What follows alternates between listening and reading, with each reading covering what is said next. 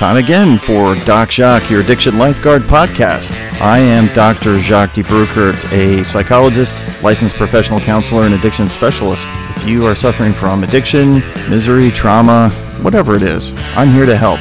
If you're in search of help to try to get your life back together, join me here at Doc Jacques, your Addiction Lifeguard, the Addiction Recovery Podcast.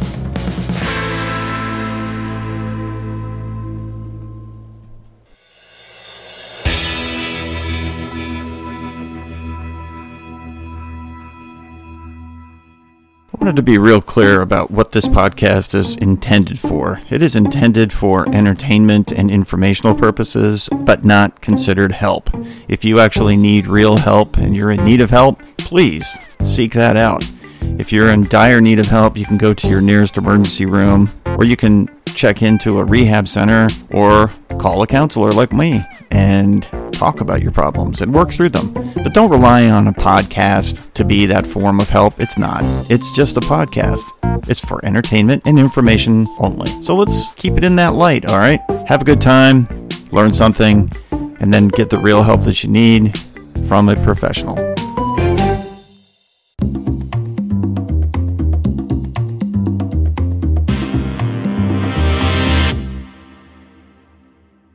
So let's just get right into this, because I have been talking about this for probably 2 weeks with my clients and with people.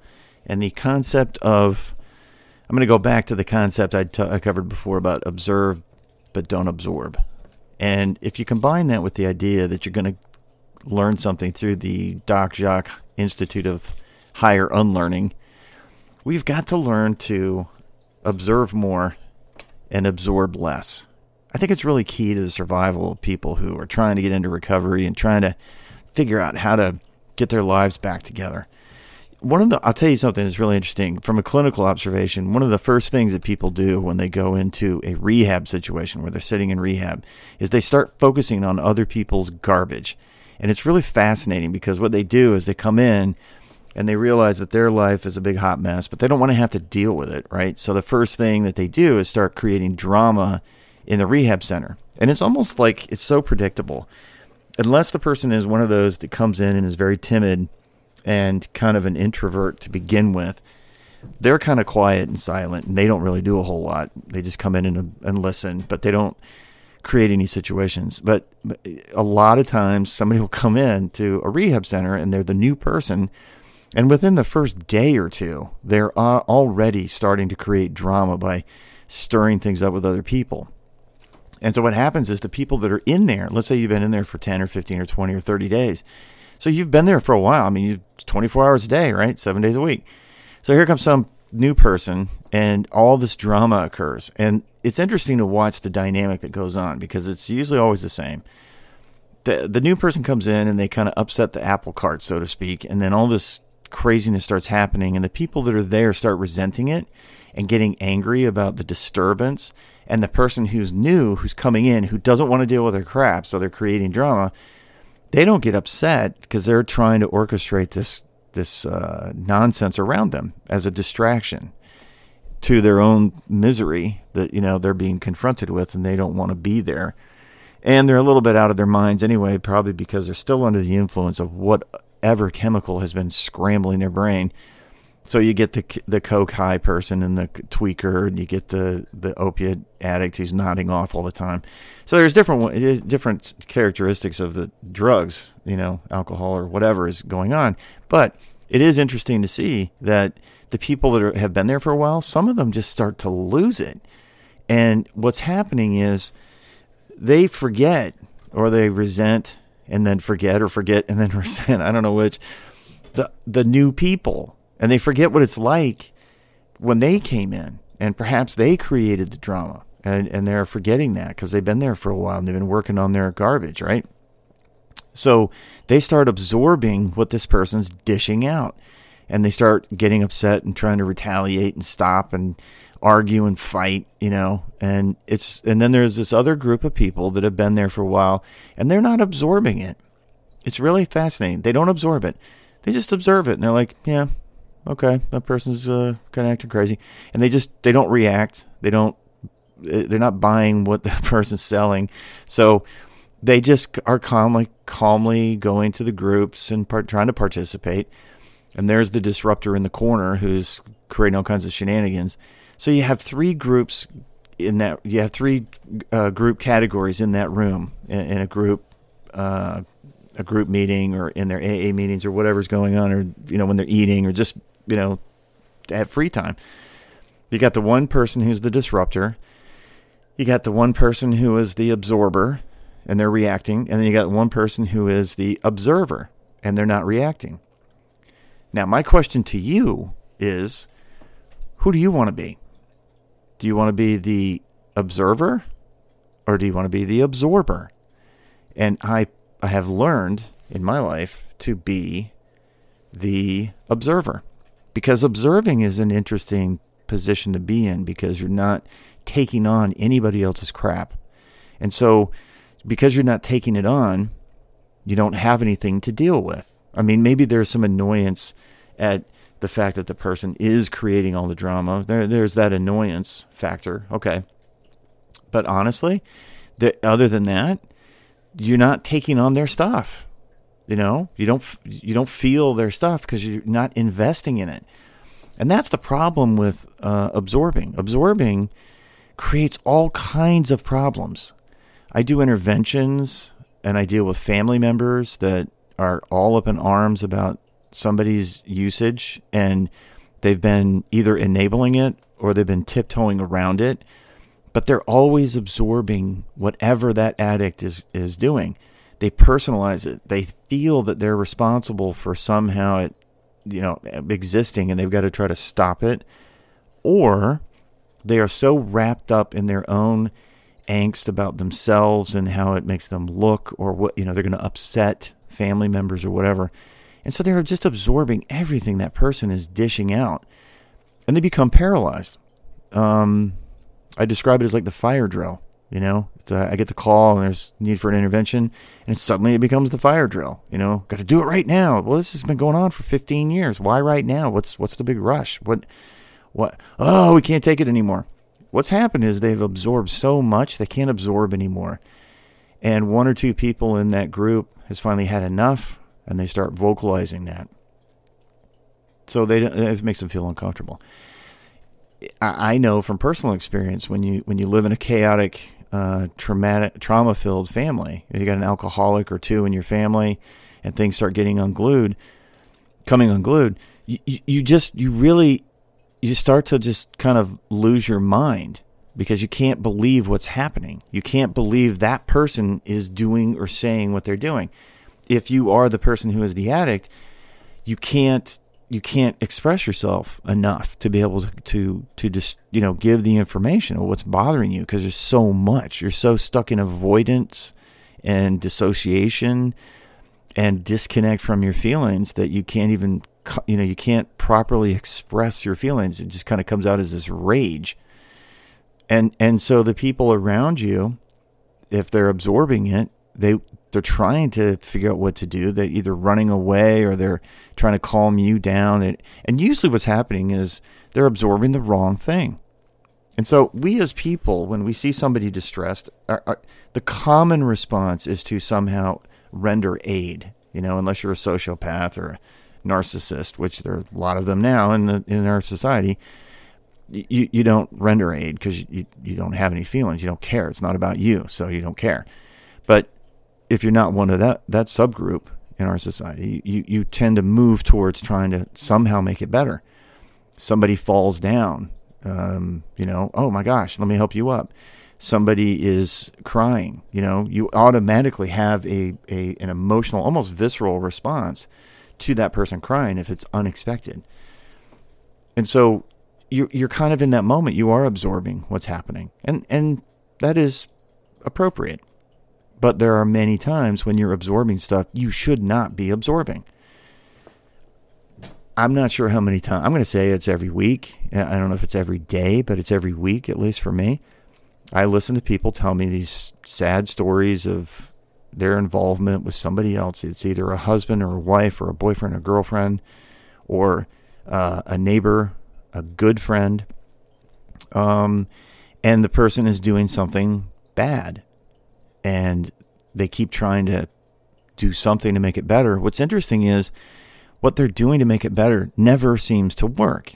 And so they try this, they try that, they try this thing, they try another thing. They keep trying things. They see possibilities for hope and change. And the person that is that they're trying to help doesn't. And so it's rejected. So everything that they do to help just kind of either doesn't work or it gets rejected by the receiving person of that help. And so what in the world is going on? Well, what's going on is you've absorbed their stuff. They're putting out frustration, anger, upset. And so you absorb their stuff because this is what they're presenting to you. But why are they presenting it to you? And what do they expect you to do about it? And why are they in a position where they're not doing anything about it themselves? And that's kind of where I'm at with this, is like, if you're absorbing stuff, that means you're being empathetic. And the empathy, that empath, the person who's the feeler of other people's stuff.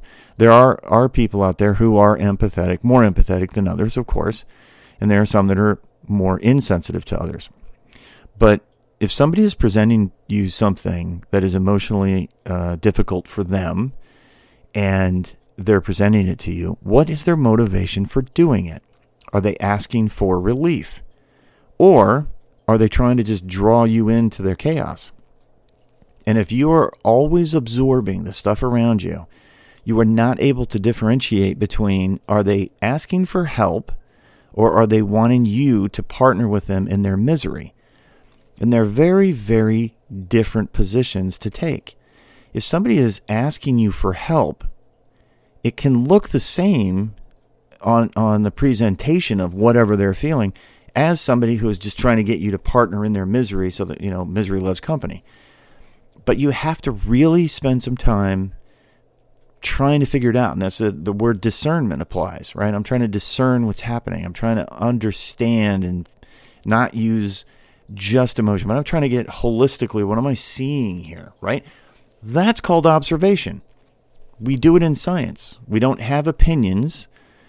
And if we do have opinions, we have to get rid of them while we are looking at experiments. We're just seeing the results. We want to see what happens. So in science, when we're doing a study of something, what we're doing is we are observing the outcome of the combination of these variables.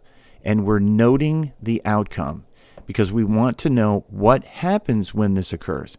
In science, you have to put aside the idea that you already believe you understand what's going to happen and you're just trying to prove it. That's faulty science because now you have an opinion which has clouded how you're approaching things. And what happens is you end up not really seeing what's going on. You're not seeing what's really going on. You're seeing what you want to see to support your preconceived idea about what should be happening. That's faulty science. It's a bias. And that bias makes it impossible for scientists to really study something effectively to then be able to understand the outcome.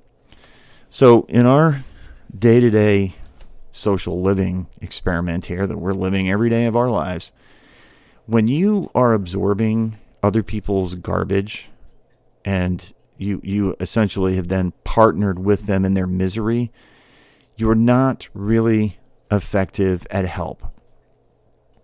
I'm going to say that again. If you're absorbing their stuff, you're not going to be effective at helping them. You're not going to be a help. You're going to be part of the problem. So in recovery, we only have two positions. You're either part of the problem or you're part of the solution, and there is absolutely no gray area. None. And so if you are an addict, you're either working on recovery or you're working on or making your addiction worse. That's it. There's no gray area. And so when I'm working with somebody who's trying to get into recovery, I really try to establish with them, what are you doing? What are you wanting? Because they will come to me for a variety of different reasons. They've got to get the person who's bugging them to stop talking to them about it. They're tired of the noise happening all the time. you got to stop taking heroin. You got to stop drinking. You got to, they just want that to stop so they can get high. So they'll come to me and they're not actually working on recovery. They're just working on checking the box, filling the line on the form that said I went to counseling. That's not really working on recovery. And so it's a problematic situation where they're not really doing what they say they're coming to do with me. So as I'm observing this, I can point that out to them. And there are times when people will get up and walk out because I'm not interested in wasting my time, and I'm not interested in wasting their time and their money with them not really working on recovery. I'll be, it's kind of like as a clinician, as a health professional, of course I do what I do because I make a living at it. But I'm not willing to compromise my position of like that Hippocratic oath of first do no harm, because if they're coming in only to check a box, I'm harming them. I'm not going to do that. So there are too many people that are waiting in line behind you to come in here who really want help. And I'll tell them that. And sometimes that breaks through that resistance, and sometimes they get offended and because I call them out on their stuff, right? But the only way I could do that is by observing them. Because if they came in and I started opening up the empathy portals in my brain and just, absorbing everything there, the horrible stories or whatever was going on, I've lost a position of observer, right? The third party observer who's got to see what's going on and then understand what that pain that they're experiencing has caused in their lives, which in my case is addiction, right? So when we are observing, we are seeing in totality what's going on and what the person is saying, how they're acting, their facial expressions, the tone of voice, the pacing of what they're saying, the words, the volume, and most importantly, just their presence, right? And so, like if you've ever run into somebody who is seemingly an evil person, they're a psychopath, or they've got psychopathy components to their personality, or they're manipulators. When we meet those people, it's really funny. Most people pick up pretty quickly that this is a dangerous person. Sometimes they fool us. Some psychopaths are very good at hiding who they are, right? They've learned how to do it. But I'll tell you, when you're absorbing everybody, or you're absorbing people in pain, you become useless, really. In the world of lifeguard training, one of the first things I would tell people when I was teaching them how to be a lifeguard is, okay, the first rule of lifeguarding is don't become a victim yourself. And some people would pick up on what that meant right away, but a lot of times they didn't. And like, well, what do you mean? Well, if you're on the beach and you're looking at somebody and you see a situation where if you went out, you would immediately become incapable of rescuing that person. You don't have the right equipment, or the situation is such that you need another person in order to be effective. If you jump into that water and you start going out there and you get caught up in whatever's going on and start floundering and struggling, and now the next rescuer has to come along and rescue two people, not one. And you're one of the two that he's got to rescue or she's got to rescue. The unfortunate situation there is, who do you think they're going to rescue first? It's not going to be you and your stupid person who went out there and tried to save somebody causing further problems. You're going to be number two. So your survival chances just went down by 50%.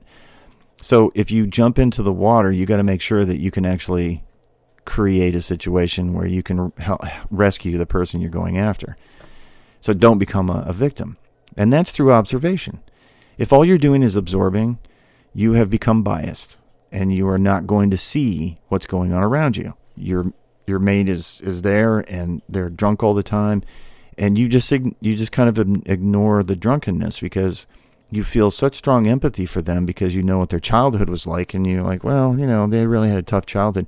Yeah, but they're drinking themselves to death. Yeah, but it's understandable because blah, blah, blah. Yeah, okay, you know what? Listen, this person is an addict.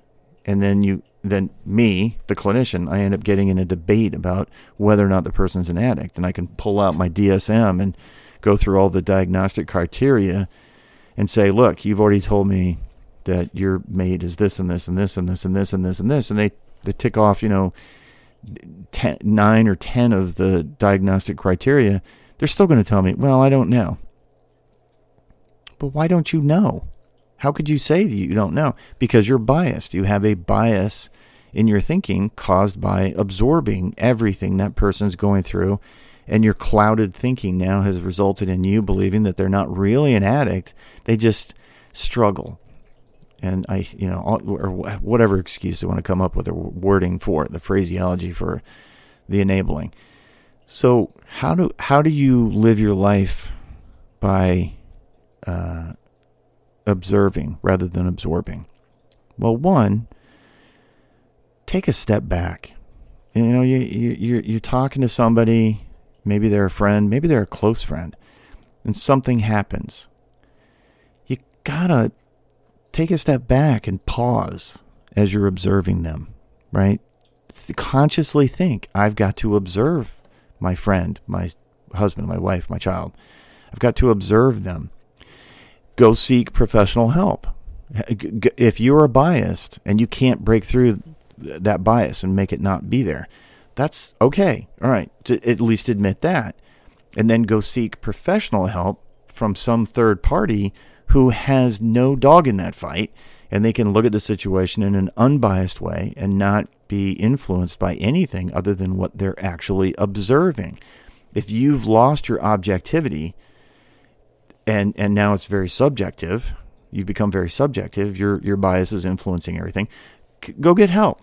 Let somebody else, and then you got to listen to them. And if your bias towards the opposite of what the observer is noting is so strong that you start arguing with the observer, you got stop.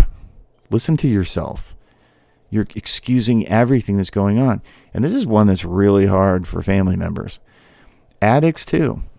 My childhood was not that bad. I had a woman a week ago tell me as an introduction that, yeah, sure, her childhood was kind of normal. It wasn't really all that bad. She said it 3 times.